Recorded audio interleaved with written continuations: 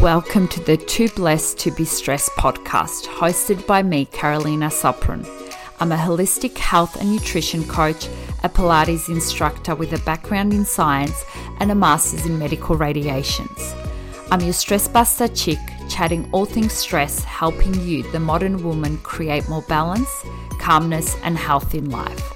I used to be just like you, running on adrenaline, stressed 24/7 and a professional perfectionist in all aspects of life. Over the last couple of months, I have wanted to create a platform for stressed, stuck and professional women just like you, empowering and nurturing you to live your most balanced life. I have learned and come up with some amazing tools to help bring more Zen into your everyday life. Enjoy.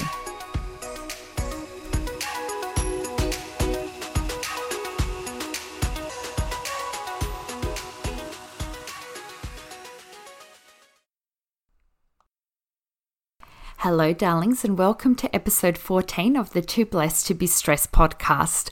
I have missed recording this podcast for you so much. I can't believe it's been about 2.5 weeks since the last episode, but life has been very busy between all the wedding planning and some amazing side projects that hopefully I'll be able to share with you very soon.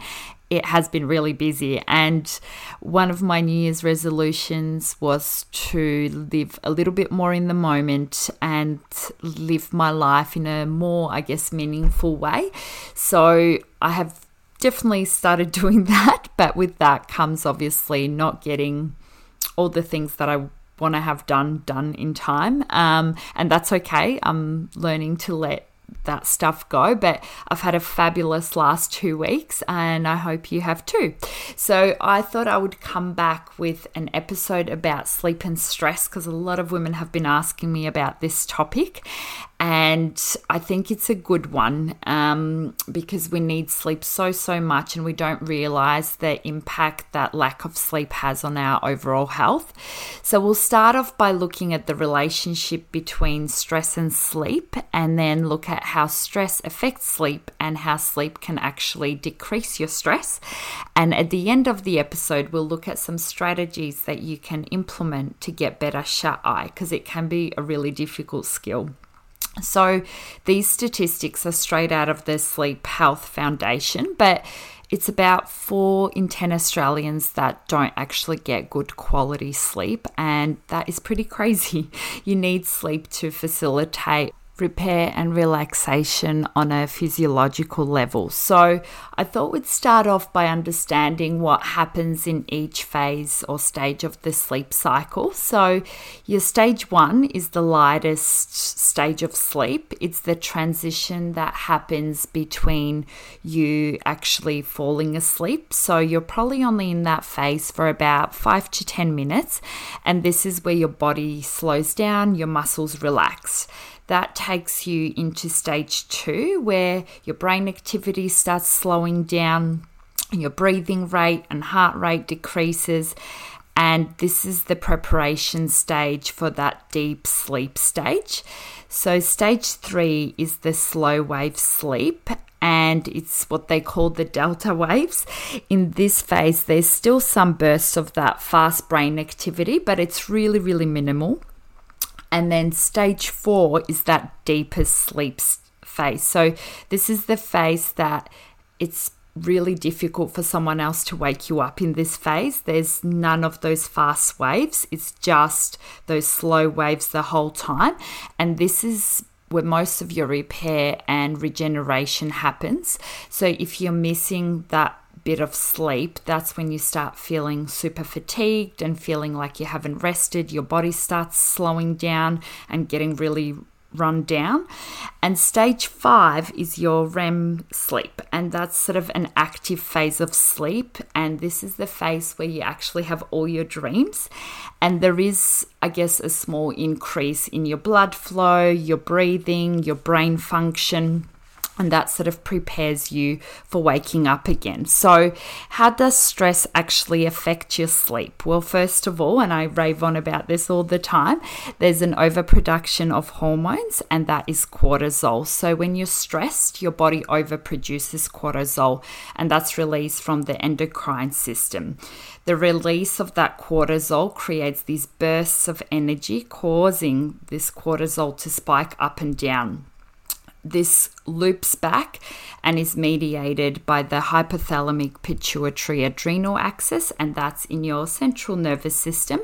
And this axis plays a really big role in managing that 24-hour sleep-wake cycle. So it tells your body when you need to wake up and when you need to go to sleep.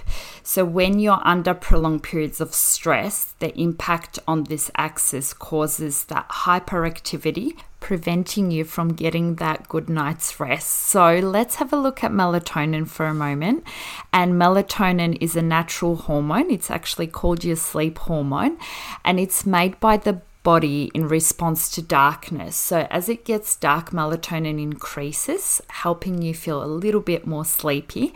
And as the morning comes, it actually decreases and cortisol kicks in. So this is where you need a good balance of both cortisol and melatonin. Otherwise, the cortisol sticks around and it definitely decreases both your sleep quality and quantity. And it can actually impact the day that you have the next day, leading to impaired memory, decreased mood. Many of us can get a little bit grumpy if we haven't had that sleep, and it just leaves you with that whole feeling of not feeling refreshed and rejuvenated. So let's now look at the physical interruptions that stress can cause. So stress actually affects your breathing. And not only does stress impact your breathing when you're awake, but it also affects it when you're sleeping. And it can lead to things such as snoring, shallow breathing, and that can impact the quality of your overall sleep that you have during the night. Anxiety is the next thing I should say. Anxiety around the stress that keeps you awake. So identifying that stress and working out ways in managing it, because it's usually when you're anxious about something, you are always on edge and you're always anticipating the unknown. You overplan all these scenarios in your head, and that will actually stop you from getting to sleep each evening. From anxiety, that leads on to overthinking, and overthinking can actually make your brain overactive. So when you're stuck in that state of overthinking about the things that are stressing you, you're actually stopping your brain from shutting off and going to sleep. So again, if you feel like you're overthinking all the time, write those things down before you go to bed about what you're actually overthinking about and what is it about the situation that is causing you to overthink. FOMO is the next thing. I love this word FOMO. It's actually the fear of missing out, and the Australian Psychology Society has done studies on this, and it is actually strongly connected to the internet and the time that we spend online. So the more time you spend online, particularly before you go to bed, the more likely you are not to be able to get to sleep, because again, your brain is in that overactive state, always being stimulated by something. So just think about that. Really track how much time you spend on the internet before you actually go to sleep. So now let's have a look at how sleep can actually reduce stress. So sleep actually helps drop those cortisol levels to healthy levels, and that's just what we spoke about. But if you're not getting enough sleep, then your body produces too much cortisol. But if you're getting a good night's sleep, then it will help reduce it, helping your body, recover on a physical level. So it can help control your blood pressure, your cholesterol levels, and it also facilitates muscle repair and concentration. So think about how well you feel when you've had a good night's sleep and when you haven't. So I usually recommend keeping like a sleep diary, so seeing what happens to you during the day and the type of sleep that you're getting that night. And usually when you've done the right things during the day, that's when you'll notice that your sleep quality is so much better. So if sleep is a struggle for you, let's now take a look at some things that you can do to improve it.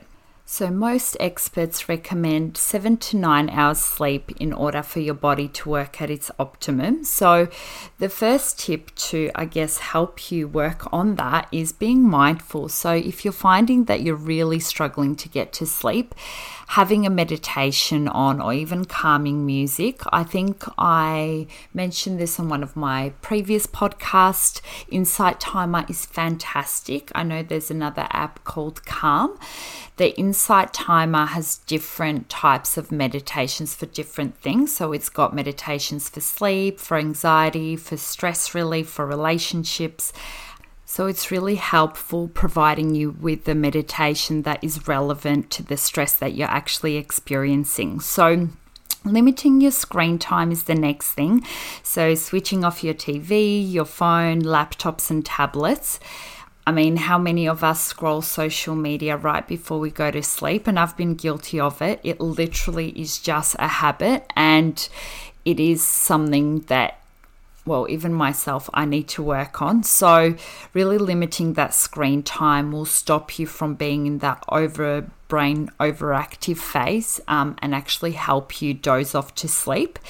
Taking a hot bath, that is one of my favorites, especially a hot bath in Epsom salts. When you go from having a warm bath to a cooler room temperature, what actually happens is your whole body temperature drops, and it actually helps you feel a little bit more sleepy. So you naturally want to go to sleep.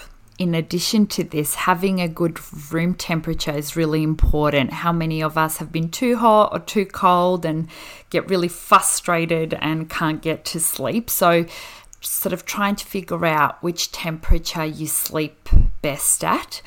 Limiting your alcohol and caffeine is the next thing. And I know after you've had a bad day, it's very, common to have 2 glasses of wine or a little bit more before you go to sleep. So really limiting those 2 things, because they're actually stimulants and they will stop you from going to sleep.